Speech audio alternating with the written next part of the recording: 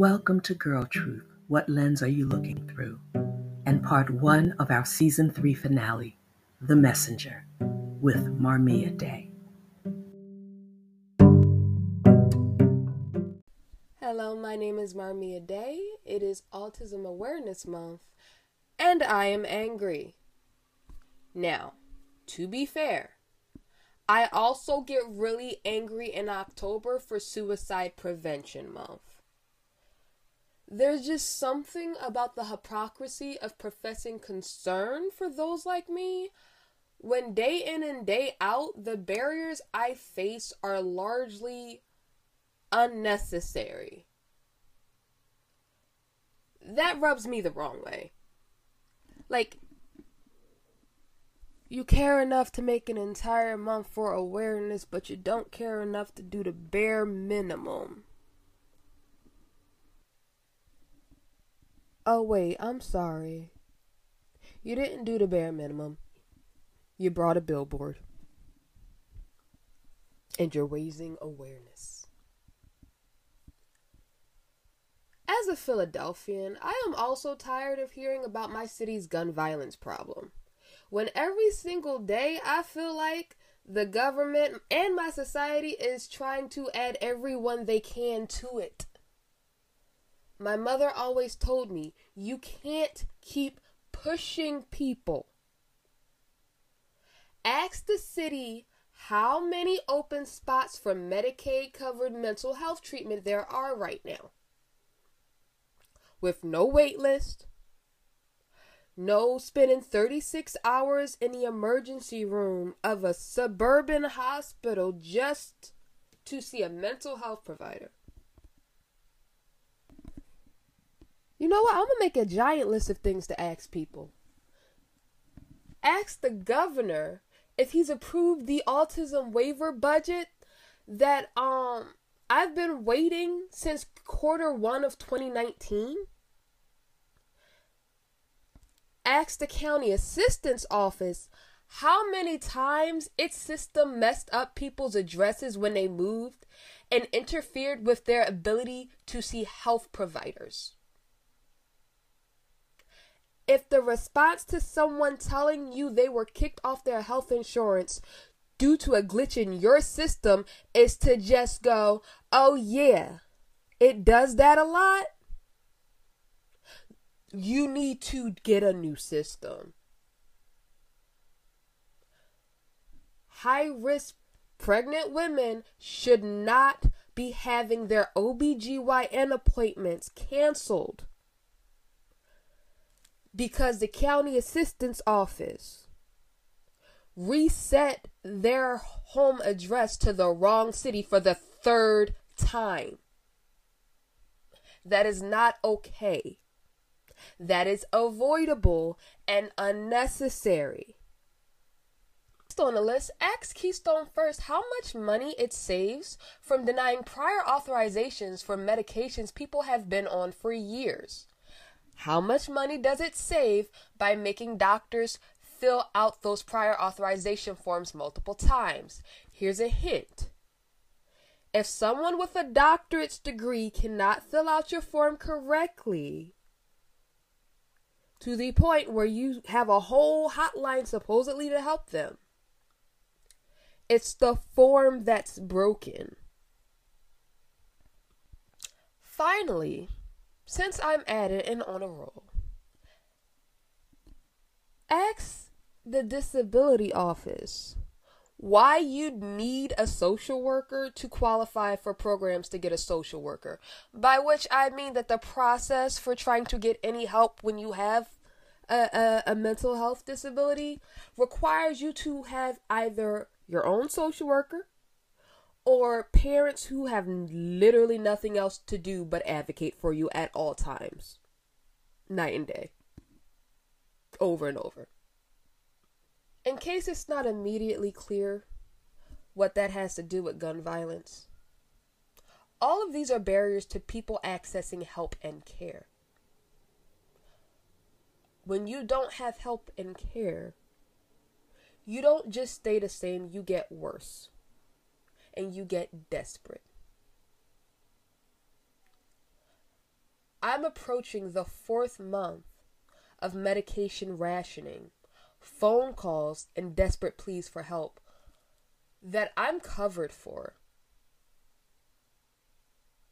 I feel more pushed than ever. I'm autistic, but I'm not inarticulate, and at the same time as I wonder how someone less well-spoken would be expected to deal with the frankly high amount of communication and executive functioning required to resolve these sorts of issues. I really wonder how they're expected to get help. And on top of that, how much I'm not capable of dealing with all that. Like, I am beyond tired. I am 26 years old in the struggle for my right for the option to survive. Not my right to thrive, my right to have the option to just survive.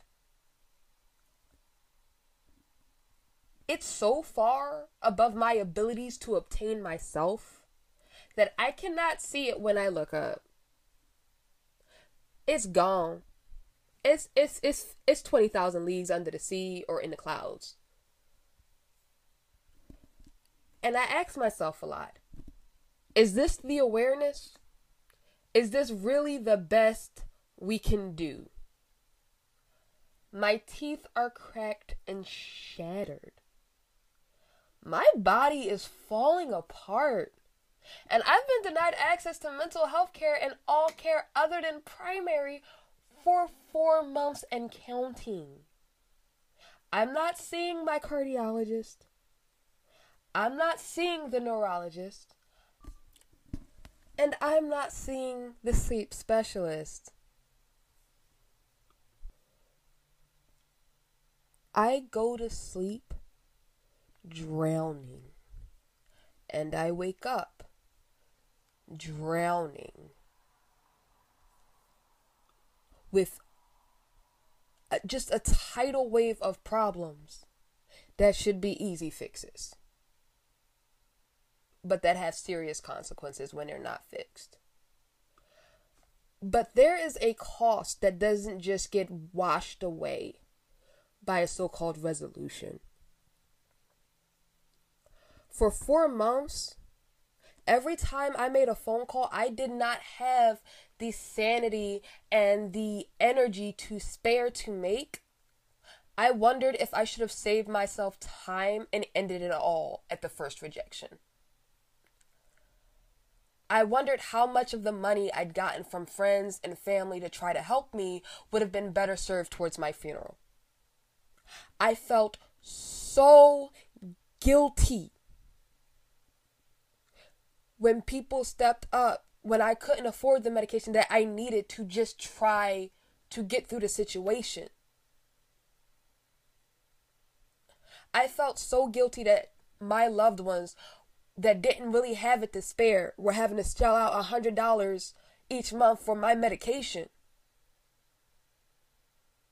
Meanwhile, the entire situation has me suicidal, and I'm just like, if I lose, not only am I losing, because I don't want to die, I'm wasting. I am dragging everybody down with me. Because a company with more money than sense, and a system with way more flaws than oversight. All because they are how they are. And they're allowed to be how they are. For 4 months, I generated 4 separate complaints that I will have to file if I ever want to be able to reimburse people for the money that they gave me for my medication. For 4 months, the very careful medication regimen that I was on, that I spent years building, was in the trash.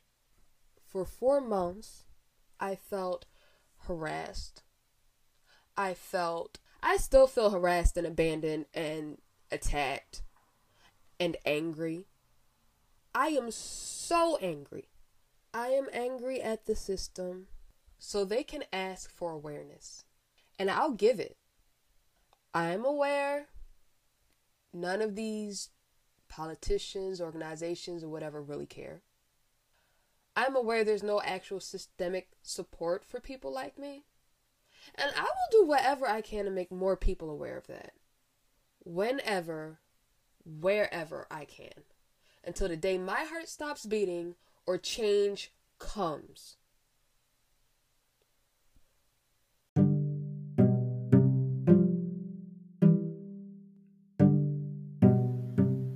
Thank you for listening to part 1 of The Messenger with Marmia Day. Please tune in next week as we officially close season 3 with part 2.